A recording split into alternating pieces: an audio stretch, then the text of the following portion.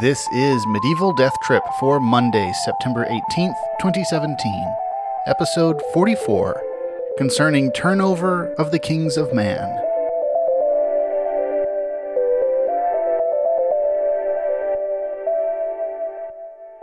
Hello and welcome to Medieval Death Trip, the podcast where we explore the wit and weirdness of medieval texts. I'm your host, Patrick Lane.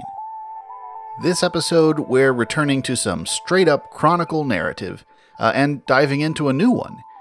Compared to a lot of other chronicles, this newcomer is rather short, so it's probably not going to show up very often, not like the Lanercost Chronicle or Simeon of Durham or William of Malmesbury, but it does have a few interesting little episodes in it. This text is the Chronicle of Man and the Sudreys, a chronicle kept at Rushen Abbey on the Isle of Man, and written by a succession of anonymous monks who recorded the events of their own days. Well, more or less. Our single surviving manuscript suggests that, at least as of the mid-13th century, we have 4 different scribes working on the book in succession. And in this case, these scribes probably are the authors of the texts that they're inscribing, coming in and updating the history throughout the next 100 years. The chronicle actually opens with the year 1000, but it sketches in the events of the 11th century in a very quick, analytic form, and we only start getting more narrative entries for events from the end of the 11th century, starting with the material we'll hear today, in fact. So presumably the record for the first couple of centuries was copied into our current manuscript from whatever form they had previously, but the 13th and 14th century items appear to be composed roughly contemporaneously with the events that they're describing. But we won't be getting that far along today. We have some connections here to other chronicles we've already encountered. One of the first people to study the Chronicle of Man, the 19th century Norwegian scholar Peter Andreas Munch, suggested that Rushen Abbey had a copy of the Melrose Chronicle, which has appeared on this show. Many of the general statements about the wider history that fill in the gaps between local events in the Chronicle of Man seem to be derived from the Melrose Chronicle, though with chronological errors that suggest the Manx monks were working with a rather poor copy, indeed probably a copy of a copy of a copy, maybe. And the Melrose Chronicle itself borrows a fair amount of material from Simeon of Durham, so it's a bit of a twofer as far as we're concerned. And then, looking forward, material from the Chronicle of Man shows up in one of our favorites, the Lanercost Chronicle, though again, with enough divergences and errors to suggest that the Chronicle of Man material got to the Lanercost compiler second or third hand. But it all paints a picture of a certain degree of collegiality amongst the northern historians, with copies of their local chronicles circulating around the larger region and influencing each other. But the Isle of Man is rather marginal even in this northern community. For the benefit of American listeners who may not know anything about the Isle of Man, and if one website I found about Manx stereotypes is true, apparently a lot of English folk don't know anything about it either. Man is a largish island, about 220 square miles in area, and I'd call that large. It's big enough to have multiple distinct towns on it, and a total population of about 80,000. It's in the middle of the Irish Sea, rather north of Liverpool to its east and a bit south of Belfast to its west. As an American, the only thing I really knew about the Isle of Man until recently was its rather unusually formed adjective, Manx, which as a kid very interested in animals, I knew as the name of the famously short-tailed, verging on no-tailed, breed of cat, and then later knew as one of the relatively recently extinct Celtic languages, which is not strictly true. There are Manx speakers today, but the last native speaker of Manx, a man who had it as his first language, died in 1974. The name Man is a bit of a linguistic mystery. There are a lot of theories and very little good evidence. Recognizable forms of the name appear in classical writers as early as Pliny the Elder in the 1st century CE. About the best we can say is that it's probably pre-Celtic in origin. The X in the adjective Manx actually comes from Old Norse, in which the suffix sk has the same function as ish in English, as in Spanish or Swedish or English. So the Old Norse adjective manskr loses the inflected R at the end, because we tend to drop inflected endings in English, which leaves us with mansk, and that in turn becomes Manx. The inversion or metathesis of SK to KS, or X, and vice versa, is a common linguistic phenomenon, perhaps most famously in the word ask. The variant pronunciation ax, as in let me ax you a question, is today associated with American Black vernacular, but it's a form that was common in early modern English. One of my favorite bits of linguistic trivia is the fact that Queen Elizabeth I uses the ax spelling in some of her letters, which strongly implies that this is probably how she pronounced the word as well. And this was a fact I was once very happy to be able to deploy in a conversation I was having with someone who was going on about Black vernacular being nothing but a collection of errors. But to get back on topic, that's how Manx got its X. If there's not a lot of knowledge about the Isle of Man out there, it's probably because it has kept a fairly low political profile since the end of the Middle Ages. There's evidence that it was a fairly vital trading hub in prehistoric times. And when we say prehistoric times, for northern England, that covers everything from Paleolithic hunter-gatherers to the Celtic civilizations, which remained prehistoric all the way into the 300 and 400 CE, since they didn't produce any written history until the arrival of Christian missionaries from Roman Britain and the continent. The rise of Anglo-Saxon England and the Scottish kingdom in the early Middle Ages, along with improved seafaring, rather diminished the status of the Isle of Man. But then it falls into the orbit of the Norse conquest of the Irish Sea in the Viking Age, the 8th and 9th centuries. The Norse basically colonized the northeast of England, creating the Danelaw, but they also established settlements, power centers, and kingdoms in the Orkneys, the Hebrides, and western Scotland, and the east coast of Ireland. Dublin, after all, is a 10th century Viking settlement and the seat of a Viking kingdom. Man, too, falls under Norse control at this time, though we lack any detailed history of this period for the island. What we know comes from fairly scanty references in Irish chronicles, Norse sagas, and a few other sources.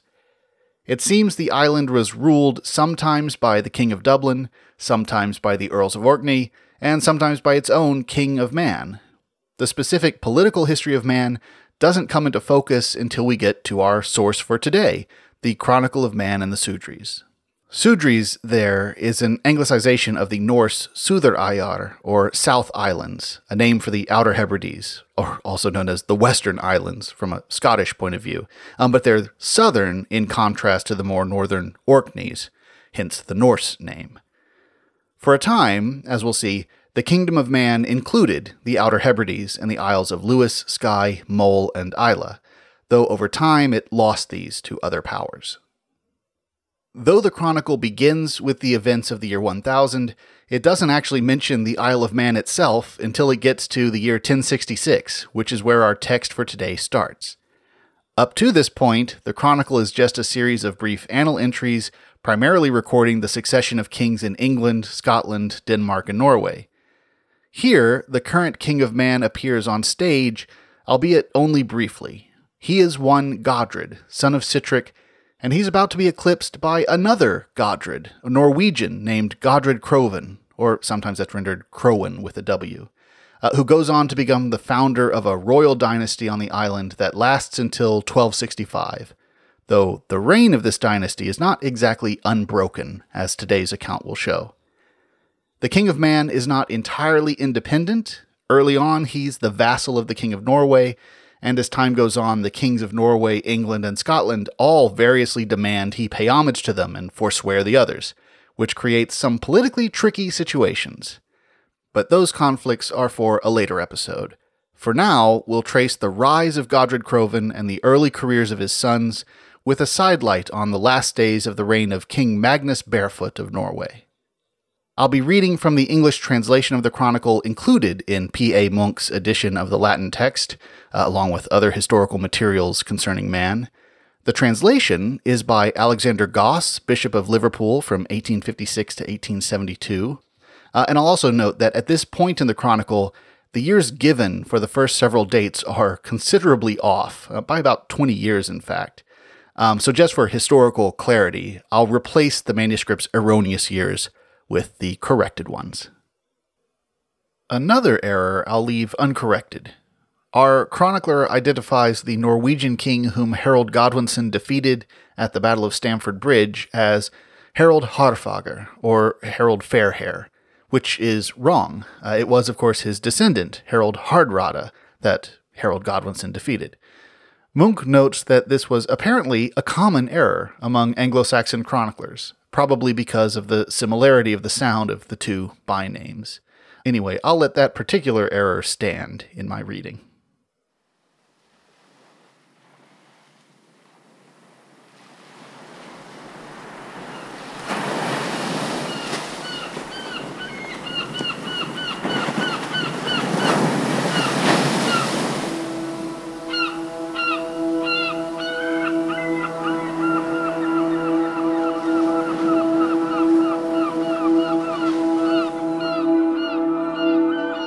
In the year 1066 died Edward, King of England, of pious memory, of whom it is said that he was the honor and glory of the English during his life, and their ruin at his death. He was succeeded by Harold the son of Godwin, whom Harold Haarfagr encountered at Stamford Bridge. The English prevailed, put all the Norwegians to flight, slaying many of them. From that defeat, a certain Godred, called Crovan, son of Harold the Black of Eastland, escaped to Godred son of Sitric, then King of Man, by whom he was received with honor. In the same year, William the Bastard conquered England, slew King Harold, and reigned in his stead, reducing the English to perpetual serfdom. He ruled over the English people 20 years and 11 months, and was succeeded by his son. In the year 1070, Malcolm, King of Scotland, laid waste England as far as Cleveland, and married Margaret. In the same year died Godred, son of Sitric, King of Man, who was succeeded by his son, Fingal. In the year 1075, Godred Crovan collected a number of ships and came to Man. He gave battle to the natives, but was defeated and forced to fly. Again he assembled an army and a fleet, came to Man, encountered the Manxmen, was defeated and put to flight. A third time, he collected a numerous body of followers, came by night to the port called Ramsey, and concealed 300 men in a wood on the sloping brow of a hill called Shakafell. At daylight, the men of Man drew up in the order of battle, and with a mighty rush encountered Godred. During the heat of the contest, the 300 men, rising from the ambuscade in the rear, threw the Manxmen into disorder and compelled them to fly. When the natives saw they were overpowered and had no means of escape, for the tide had filled the bed of the river Solby, and on the other side the enemy was closely pursuing them, those who remained, with piteous cries, begged of Godred to spare their lives. Godred, yielding to feelings of mercy, and moved with compassion for their misfortune, for he had been brought up amongst them for some time, recalled his army, and forbade further pursuit. Next day, Godred gave his army the option of having the country divided amongst them if they preferred to remain and inhabit it, or of taking everything it contained worth having and returning to their homes. The soldiers preferred plundering the whole island and returning home enriched by its wealth. Godred then granted to the few islanders who had remained with him the southern part of the island, and to the surviving Manxmen the northern portion, on condition that none of them should ever presume to claim any of the land by hereditary right. Hence it arises that up to the present day the whole island belongs to the king alone, and that all its revenues are his. Godred then subdued Dublin and a greater part of Leinster, and held the Scots in such subjection that no one who built a vessel dared to insert more than 3 bolts. He reigned 16 years and died in the island called Islay. He left 3 sons, Lagman, Harold, and Olaf. Lagman, the oldest, seized the reins of government and reigned 7 years. Harold, his brother, continued long in rebellion against him, till at length he was taken, mutilated, and deprived of his eyes. Afterwards, Lagman, repenting that he had put out his brother's eyes, voluntarily resigned the kingdom, took the cross, and went to Jerusalem, where he died. In the year 1093, Malcolm, King of Scotland, was slain by the English and succeeded by Duncan. In the same year died Margaret, Queen of Scotland, of pious memory. In the year 1095, all the chiefs of the Isles, hearing of the death of Lagman, sent messengers to Murtagh O'Brien, King of Ireland, begging of him to send some competent person of the royal race to be their king, till Olav, son of Godred, should have grown up. The king willingly assented, and sent them one Donald, son of Tig, admonishing him to govern with all mildness and moderation a kingdom which was not his. Donald, however, after taking possession of the kingdom, made light of the directions of his lord, and abusing his power very tyrannically and committing many enormities, reigned as a monster for 3 years, after which time all the chiefs of the Isles conspired and, rising in a body, drove him from their territory. He fled to Ireland and never returned. In the year 1097, one Ingemund was sent by the King of Norway to take possession of the Kingdom of the Isles. When he arrived at the island of Lewis, he sent messengers to all the chiefs of the Isles to summon them to assemble and declare him king. In the meantime, he and his followers spent the time in plundering and reveling. They violated girls and matrons and gave themselves up to every species of pleasure and sensual gratification. When the news reached the chiefs of the Isles, who had already assembled to appoint him king, they were inflamed with great rage, hastened against him, and coming upon him in the night, set fire to the house in which he was, and destroyed, partly by the sword and partly by the flames, Ingemund and all his followers. In the year 1098, the Abbey of St. Mary of Citeaux was founded. Antioch was taken by the Christians, and a comet appeared. A comet is a star which is not always to be seen, but appears most usually on the occasion of the death of a king, or the downfall of religion. In the same year there was a battle between the Manxmen at Santwat, and those of the north obtained the victory. In this contest were slain the Earl Other and Macmaris, leaders of the respective parties.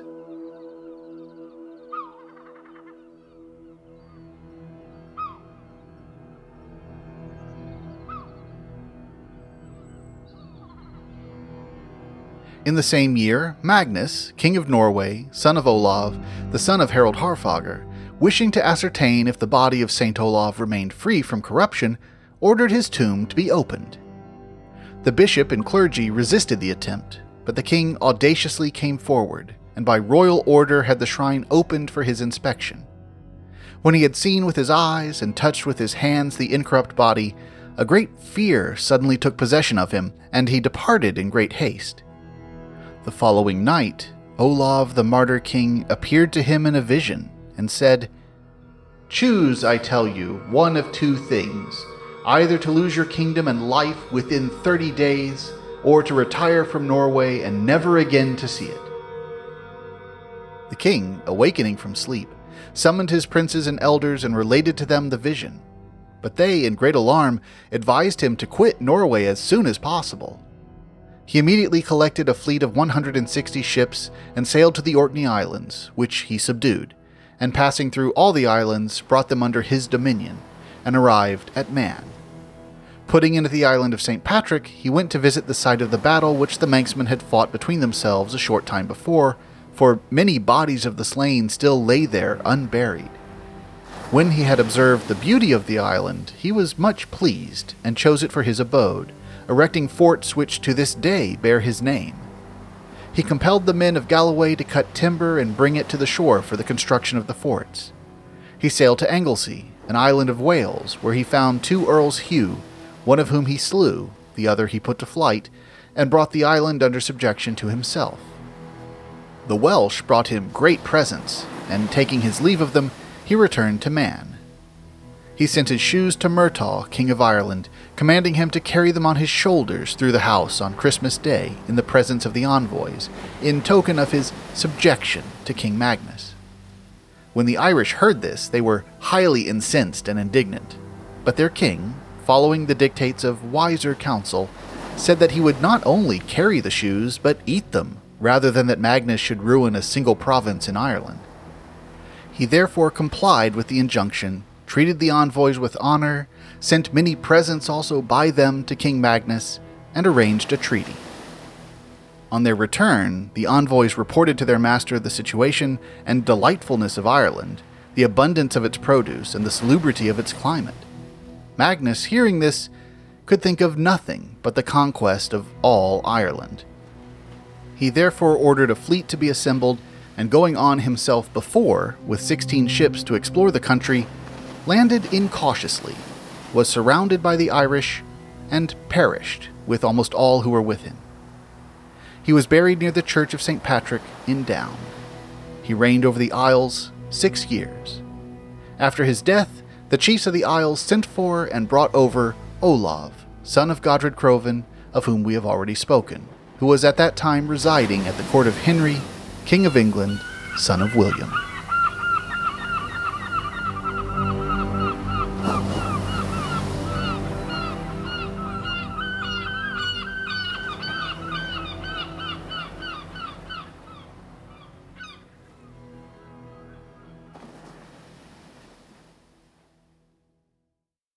So there we have the first 30 years or so of chronicled Manx history, and already we see established the place of the Isle of Man as a pawn in the great power struggles between England, Scotland, and Norway, and occasionally Ireland and Wales as well. It really reminds me of the dilemma of a Cold War banana republic, ostensibly dangling its allegiance out to whichever side offers the most boons, while in reality getting manhandled by the great powers who don't really need it for anything other than the symbolic value of proving their superior influence. Godred Crovan, King of Man in the Isles, leaves rather more of a mark in legend than factual history. We don't really know that much about him. Really, what's here in this chronicle account covers most of our factual knowledge. We know a little bit more about some of his accomplishments, especially the way he structured administrative divisions of his kingdom, which we know partly because they become the lines along which the kingdom later breaks apart. But otherwise, his real biography is only a rather brief sketch. However, as the founder of a royal dynasty, he enters into a legendary tradition, preserved in poetry and ballads and folk tales, where the Norse Godred or Guthred becomes the Manx Gori, and then for English speakers and balladeers, King Gori becomes King Ori, the initial G of Gori getting assimilated to the final G in King. One interesting story from this tradition is that he is said to have first landed on Man on a clear, starry night. When the people on the shore inquired where he came from, he's said to have pointed up at the band of the Milky Way in the sky and said, "Yonder is the road whence I came, and along that star-spangled dome is the way that leads to my country." And this story is why the Manx name for the Milky Way is the Great Way of King Ori, or in Manx, which I have no knowledge of how to pronounce, so this is just my grasping at phonetic straws, Rad Morar Regori. This anecdote also sounds like perfect fodder for any ancient astronaut theorists out there to latch onto. I haven't encountered anyone asserting that King Ori came from space or maybe the future, but I have no doubt someone has proposed that idea, if only in drunken ramblings in a Manx pub. In a later episode, we'll come back to the Chronicle of Man and the Sudris to follow up on the careers and family feuds amongst Godred's descendants. But for now, we'll wrap up with a glance at our other main bit of narrative from this excerpt, the vision of King Magnus Olafsson, also known as Magnus Barefoot, which prompted him to leave Norway behind to go abroad and shore up his holdings in the Irish Sea and add to them where possible. Magnus's vision is not recorded by Snorri Sturluson in his great saga survey of the Norwegian kings, the Heimskringla, nor is it mentioned by the monk Theodoric in his Latin Chronicle of Norway, nor is it included in Orderic Vitalis' account of Magnus's career, though Orderic does rather amusingly say that the Isle of Man was uninhabited when Magnus arrived there. Possibly an awkward idiom to convey that it had no resident king, but also quite plausibly just an error on Orderic's part, reflecting how marginal the Isle was, especially from the perspective of a continental writer, even one very invested in British affairs. Actually, the one thing almost all our other sources agree on is that Magnus went to invade Ireland simply because he was greedy for more territory.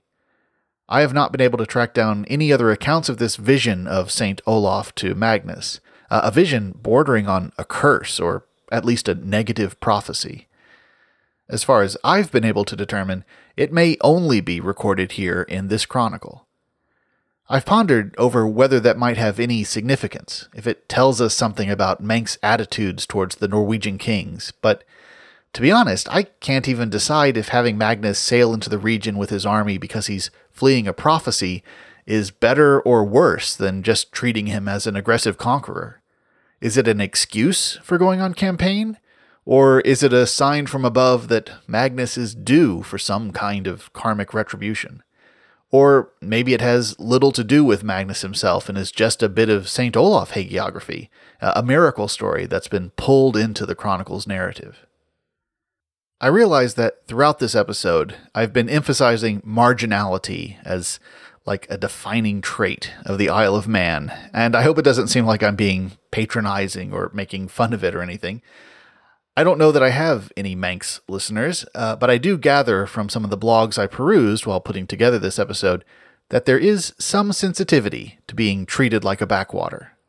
There's also frequently a self-deprecating sense of humor about it, too, but I recognize that there is a difference between self-deprecation and having some outsider poke at sensitive spots. So maybe I failed to get a job on the tourism board for Man, but truly, having read the Chronicle and a scholarly history of the Isle, I've grown quite interested in the idea of visiting the Isle of Man. But I'm also by nature attracted to small and, indeed, insular communities, figuratively and literally. And I tend to find the big metropolises rather exhausting. I'm the sort who'd schedule 1 day for Boston and 5 days for Salem. My sightseeing list for whenever I can make another trip to Britain now includes Guernsey and the Orkneys and the Isle of Man. And I'd probably shortchange London to get them on my itinerary, which maybe makes me a fool, but I'm comfortable with that. So, to end with something that perhaps elevates the Isle of Man a bit after focusing so much on marginalization, here's one way that marginal status becomes something rather special. We talked about Man being a political football for the major powers of the Irish Sea, and the North Sea for that matter. And, spoiler alert, Norway finally cedes its claim over the Isle to Alexander III of Scotland in 1266, but when Alexander dies in the accident we heard about in episode 37, Scotland falls into political chaos and England steps in and takes control of Man, and holds it in its sphere from that point onwards. But, still today, the Isle of Man is not part of the United Kingdom. It's a self-governing crown dependency. It makes and administers its own local laws. It's not part of the European Union. It has had its own top-level web domain, .im, since 1996.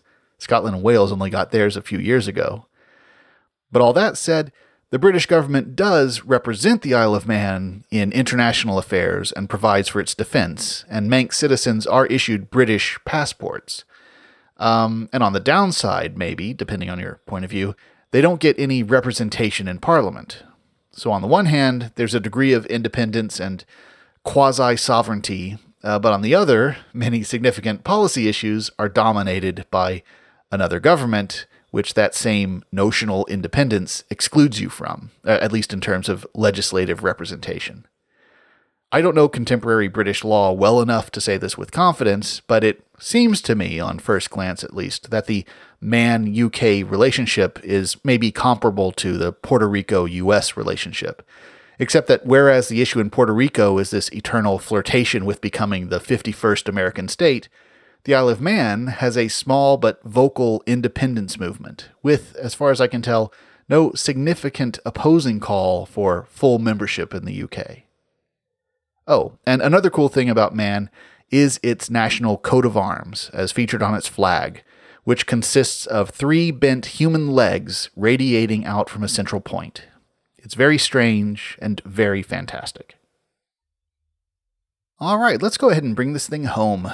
Our riddle from last episode was, "Now I shall tell what you can scarce believe, though true it is, not foolish trickery, for once I gave my son a pleasing gift, a gift which none could ever give to me, since God on high withheld this glorious boon in which all other men rejoice their hearts."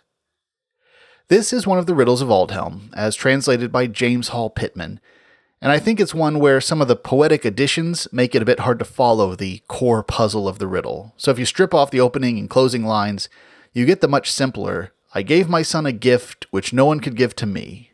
Who or what am I?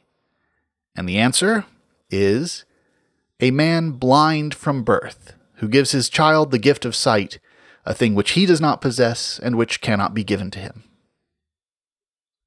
One thing I'll point out about this riddle, I think it's notable that this doesn't read as an obviously outlandish proposition that a man blind from birth could go on to have children.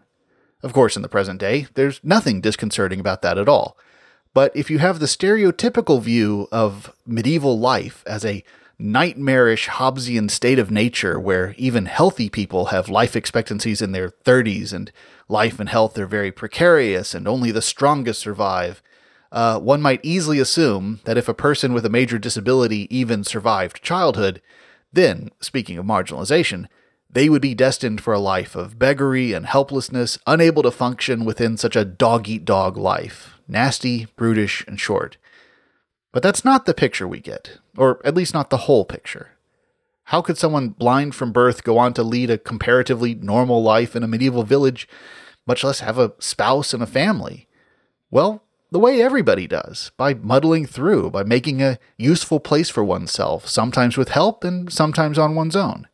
It's not to say it was easy. That's certainly not to say that people with disabilities or physical differences weren't subject to marginalization and stigmatization. But I think we also have to recognize that the courses of life weren't necessarily as narrow as we might casually assume. I know that's a lot to lay on a riddle that's just a Yuletide entertainment and not documentary evidence. We have to acknowledge that the riddle gives us merely a hypothetical blind man who really only exists to set up the riddle's seeming paradox. But there are, beyond this one admittedly weak example, a lot of other representations of disability in textual and visual sources that should make us expand on our assumptions about the possibilities of medieval lives. All right, now we need a new mystery word, and that word is lob. L-O-B, lob. We'll find out where that comes from and what it means next time, or more specifically, we'll learn one of its now archaic meanings. I'll go ahead and say this. This lob is a noun and not a verb. So not something you might do with a ball, nor is it the noun form of that verb, as in a lob, a type of throw. It's something different.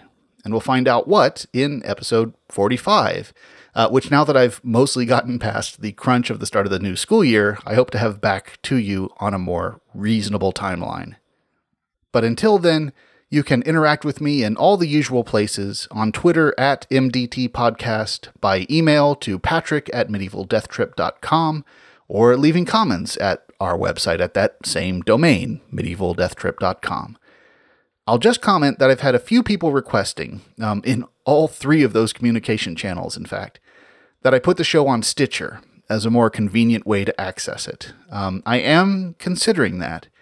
Stitcher has some rather unsettling stipulations in its terms of service for podcast providers, and some of those are about ownership of content, and they sound scary, but I understand they're basically justifiable as technical requirements for online distribution.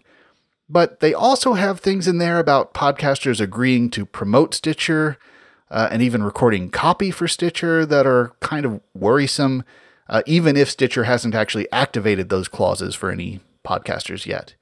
So I know some of you are podcasters yourselves. If you have any thoughts on Stitcher or experiences with them, I'd be very interested in hearing those, either by tweet or by email. And if you're a listener who would love to see this show on Stitcher, tweeting that at me is probably the best way to make your desire known. I'm not ready to commit to anything just yet, but I will take requests under advisement.